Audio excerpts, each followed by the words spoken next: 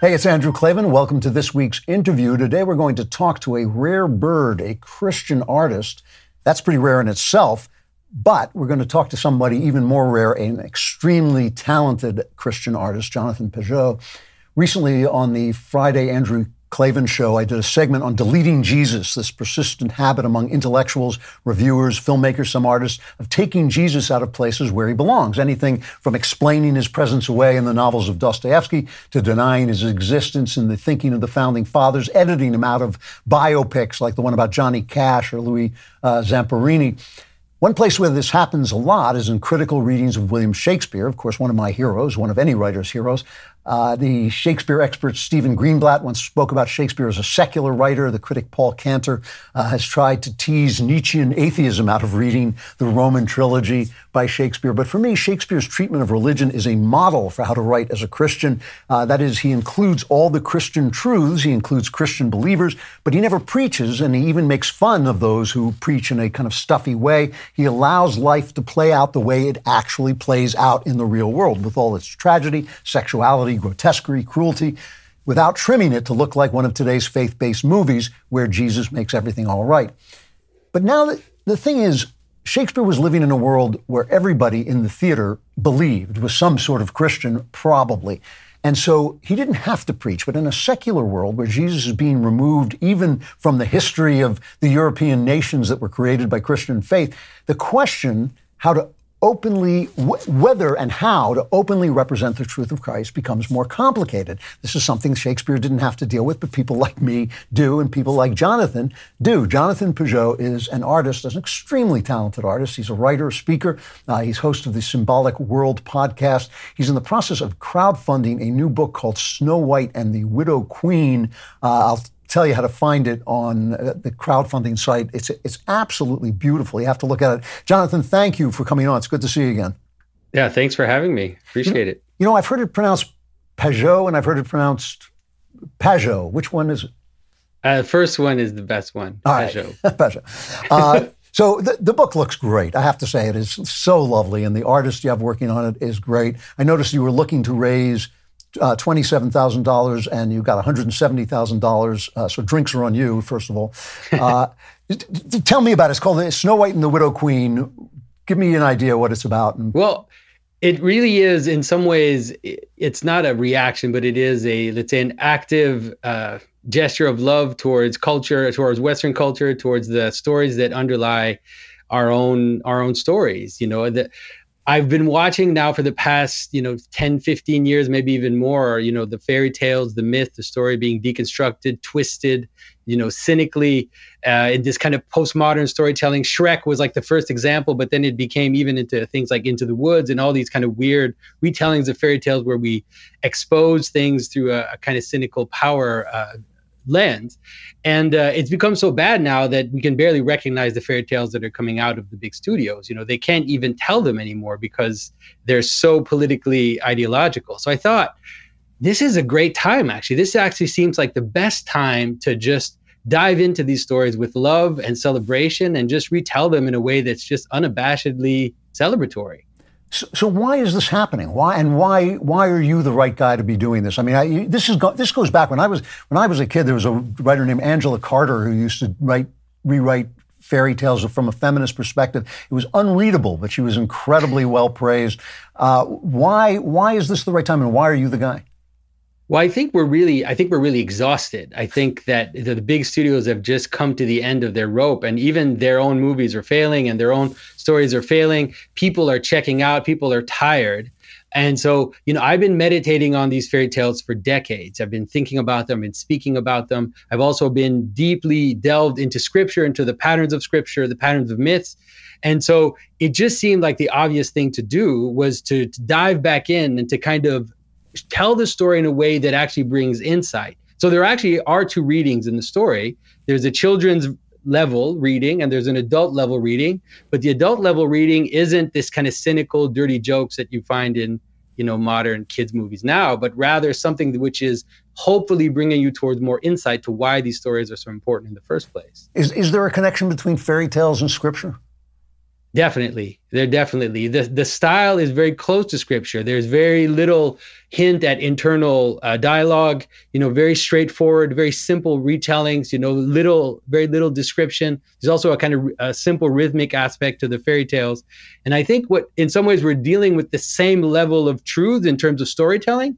Of course, the difference with scripture is that it's a story that you can actually live in, right? You can live, you can become a saint, you can follow Christ. You can't follow Snow White, but you can with stories like Snow White, it can actually help you understand some of the images in scripture. In Snow White, for example, you have this image of the apple and eating it and falling asleep. And you think, there's some relationship. I can kind of see it from afar. It's dim, but I can kind of see it. And those are the types of tropes that through analogy and through references, in the versions we're telling, we're trying to kind of, let's say, pinch on that a little bit more so that people can get some nuggets of insight into those little aspects of the fairy tales.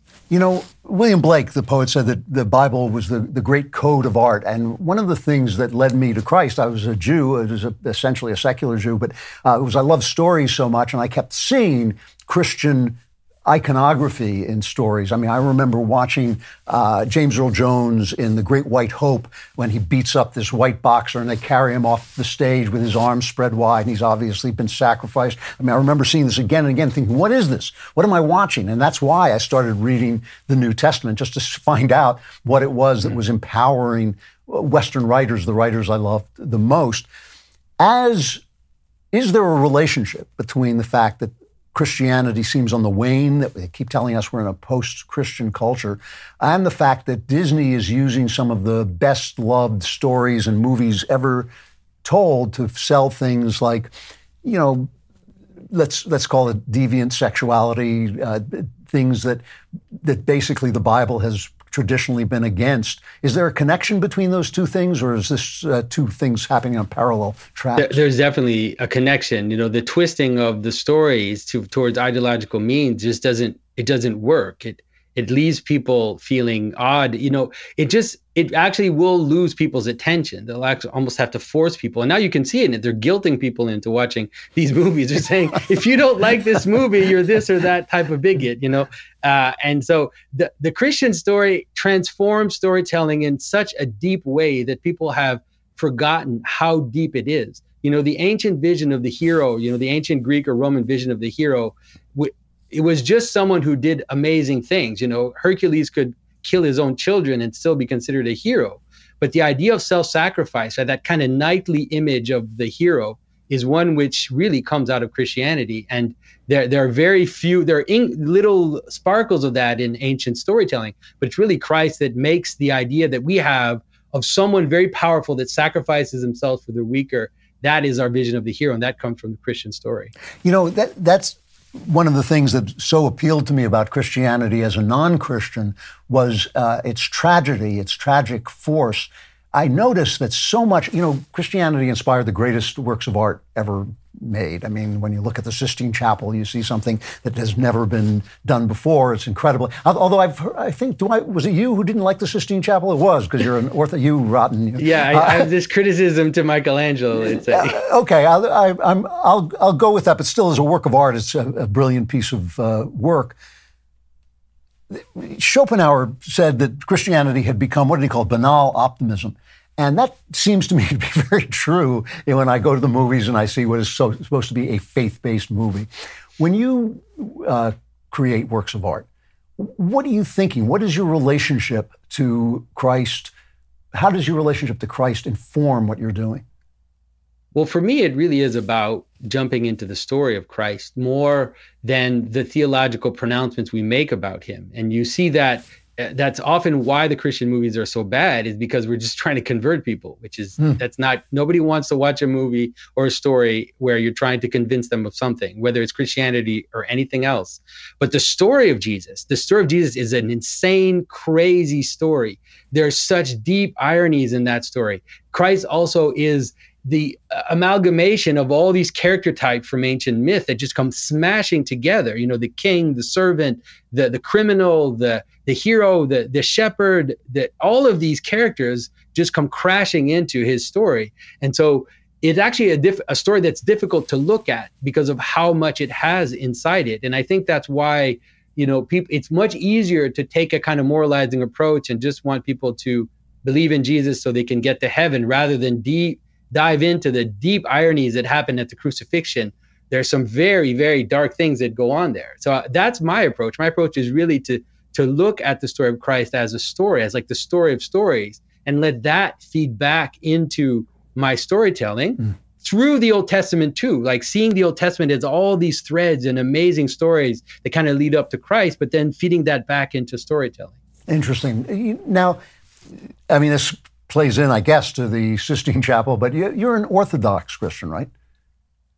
Yeah. Can you explain the difference, key differences? I don't want you to alienate everybody, but still, go ahead. All right, go ahead and alienate everybody. My wife says my whole plan of life is to alienate every single person. So explain it, though, to someone who doesn't know very much about Orthodox Christianity, how that approach is different, the approach to Christ is different.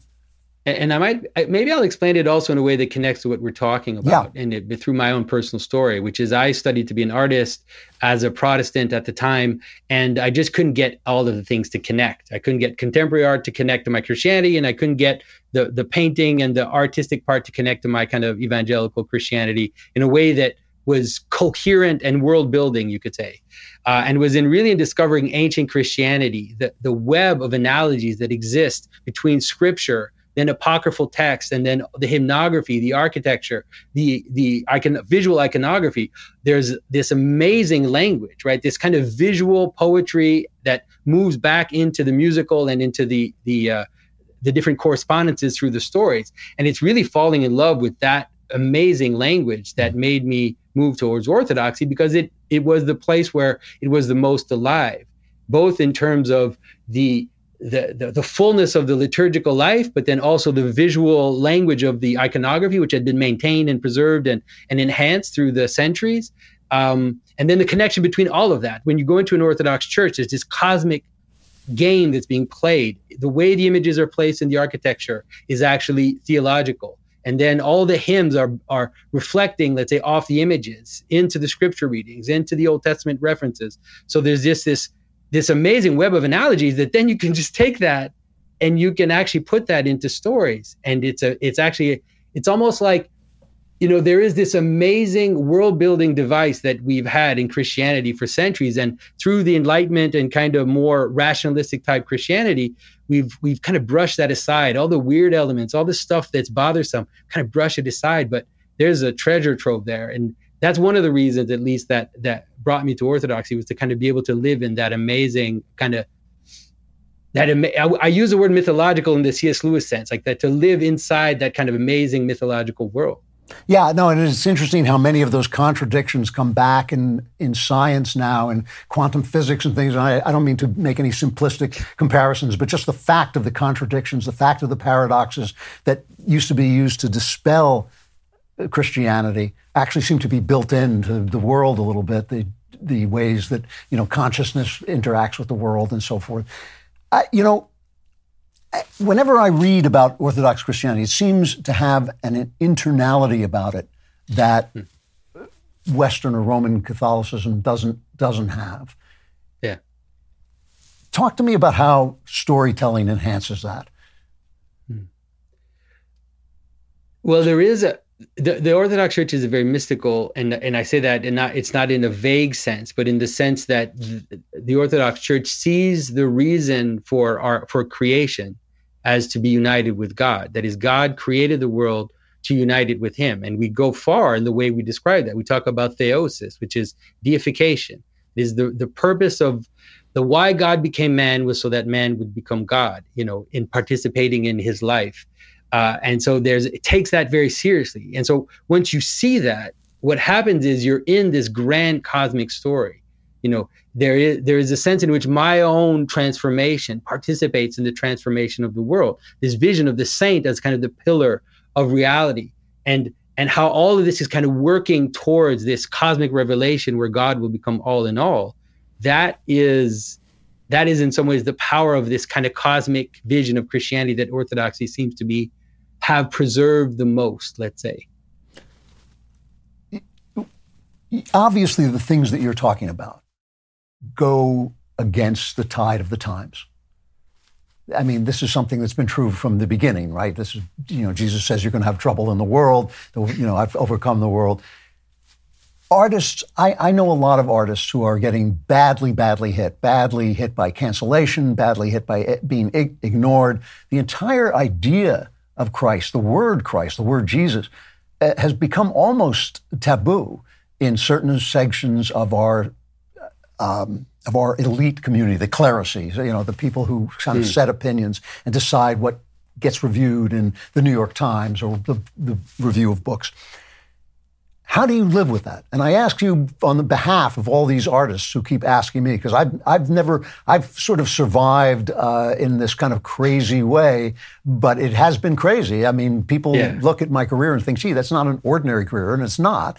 What's your experience been? Are you in Canada?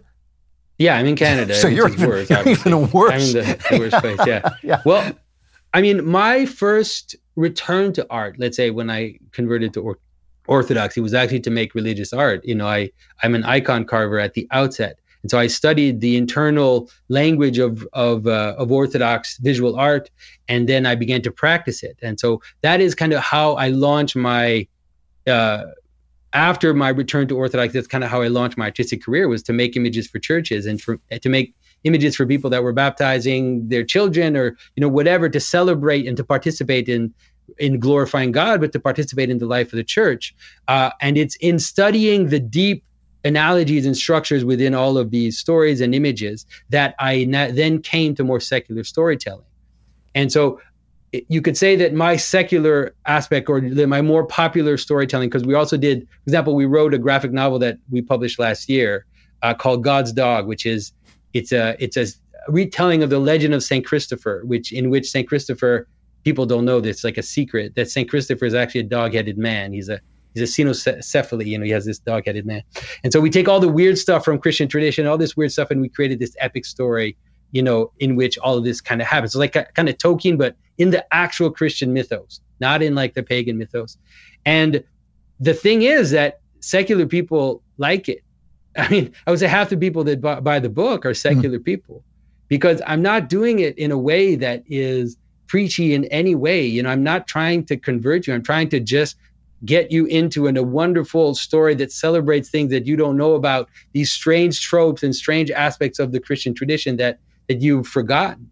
And so I think there are plenty of ways of doing it. And I think, but we have to, first of all, be willing to put in the work. It's like, how much of the Christian legendarium do you know? How much of that can you integrate into the stories and surprise people with? So I think it's possible. Obviously not through Hollywood, not through the big companies. We also have to plow our own way, and we have to, let's say, create our own venues. That's why we're self-publishing right now, because in some ways I have total control over what we're doing. But I do think it's possible. And not only do I think it's possible, honestly, and I say this straightforwardly, this is the future of storytelling, because everything else is falling apart. And so those that are able to grab this moment right now and to tell powerful stories, even within the Christian mythos, or at least taking Christian ideas and putting them into stories powerfully, that's going to win, because it's the best story. I don't know what to tell you. It really is the best story. Jonathan, I'm glad it's you saying it, because I've said it till I'm hoarse, and I think it's apt. I could 100% agree with you about this. The book is called Snow White and the Widow Queen. You're raising, how do people find your fundraising? So if you go on Kickstarter and you write Snow White and the Widow Queen, you'll find it. It's there until July 6th. We're trying to get as many funds as possible, because it's also to start a publishing company, and we're going to do a whole series of these books, and we're going to start to publish more stories with beautiful illustrations, really trying to make world-class level books. Well, this one, it just looks terrific. It really does. I was so taken with it and so impressed with it. It's good talking to you. I hope we get to talk again, and I appreciate your coming on. Thanks, Andrew. Really appreciate it myself. Thanks. All right, that's this week's interview. Come back on Friday for the Andrew Klavan Show, and we'll see you then.